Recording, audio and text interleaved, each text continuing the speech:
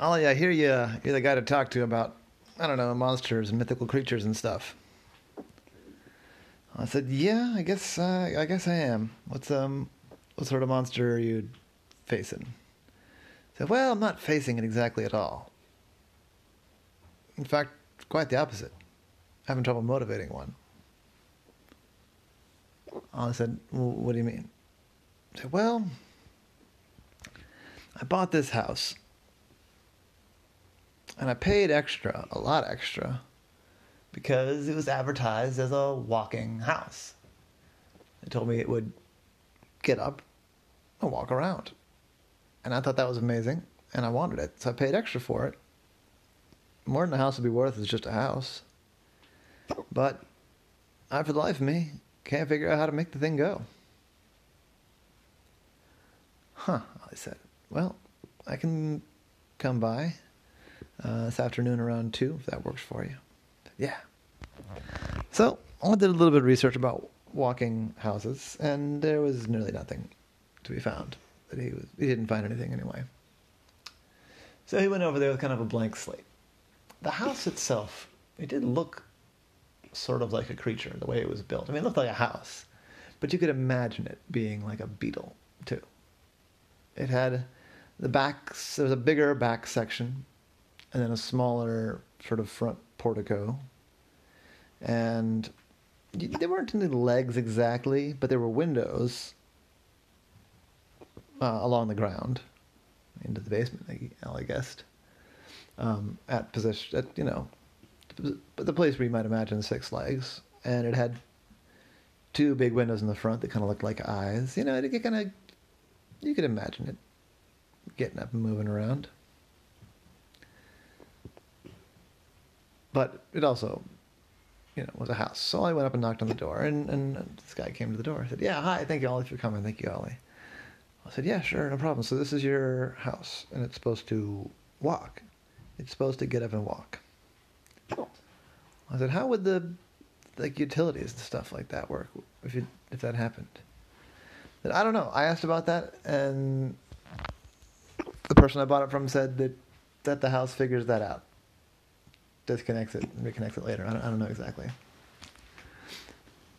Well, I said, this sounds a little fanciful. Are you sure you weren't just, taken advantage of? He said, well, I mean, I'm not sure now, but I don't think so. I mean, they seem pretty sure. They had photos of themselves with the house. It's up on legs and moving. I guess it could have all been an elaborate fake, but it seemed so convincing at the time. I said, all right, well, let's think here. I assume you've looked around for some sort of mysterious switch or button or knob or something like that. I said, yeah. Or the guy said, yeah, I looked all around. All the switches, they turn on lights or whatever. All the knobs open doors. There's just no... Yeah, I looked pretty thoroughly. I mean, maybe you could look too. I said, all right, let me take a look around. So I only poked all through the house, looking for some unexplained doodad of some kind, but it's weird. But there was nothing. Then Ollie thought that he'd found it, because on the upper floor, in the master bedroom, which is in the front, there was a closet. And Ollie noticed in the back of the closet, down low, big enough for a person to climb through, but they'd be climbing through, there was a door. Now I thought, here we go. And there's got to be some kind of control room or switch or something. So he slid the door back, got his flashlight out, and made his way in there, and no, it was just some space underneath the roof, behind the closet, above the floor. It's just a place you could stuff a suitcase or something. There's nothing. So I went back out to the front. And it did look like a beetle, the house. He thought, what could you... How would you... He sat there and he thought.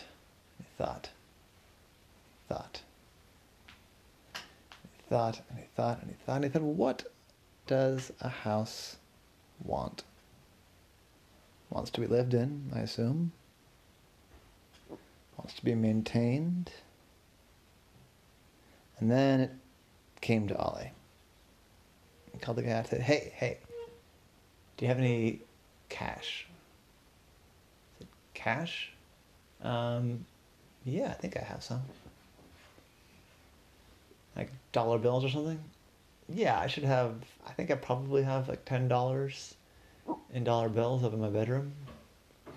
So bring them out here. I said, okay. He went and got the bills, and it was actually $12.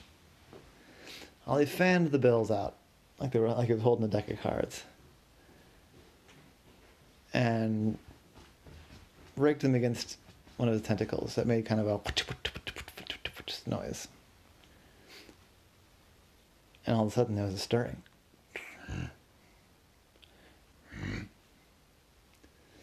Ollie kept doing it. The house began to shift a little bit. And then Ollie balled up the money and threw it across the lot. And with that, the house stood up. It had legs underneath of it somehow. And it chased after that wad of bills like a dog after a tennis ball. Now, Ollie and the client weren't quite sure how it was that the house picked up the ball. But the ball was gone, they were sure of that. And the house came trotting back, pleased as punch, and looked at them both. Seemed to be looking anyway.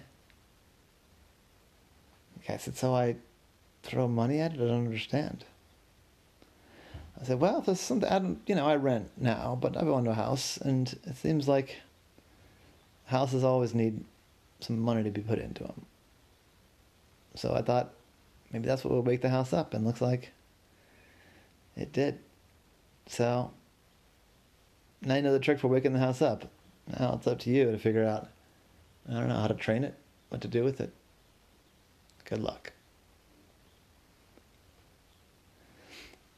The guy stood there perplexed, stared at the house. The house stared back at him. He said, hi. And the house nodded.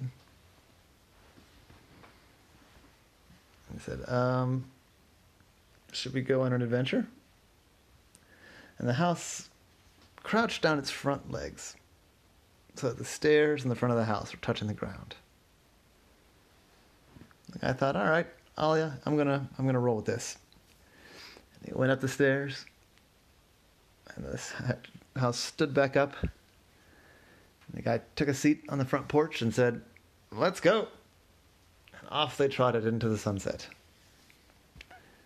And I thought, wow, that was pretty weird.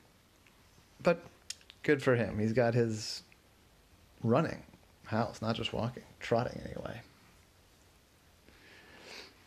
Some things just kind of defy some explanation. But if that hasn't stopped me before, it didn't stop me now. And that was Ollie, in the case of the walking house.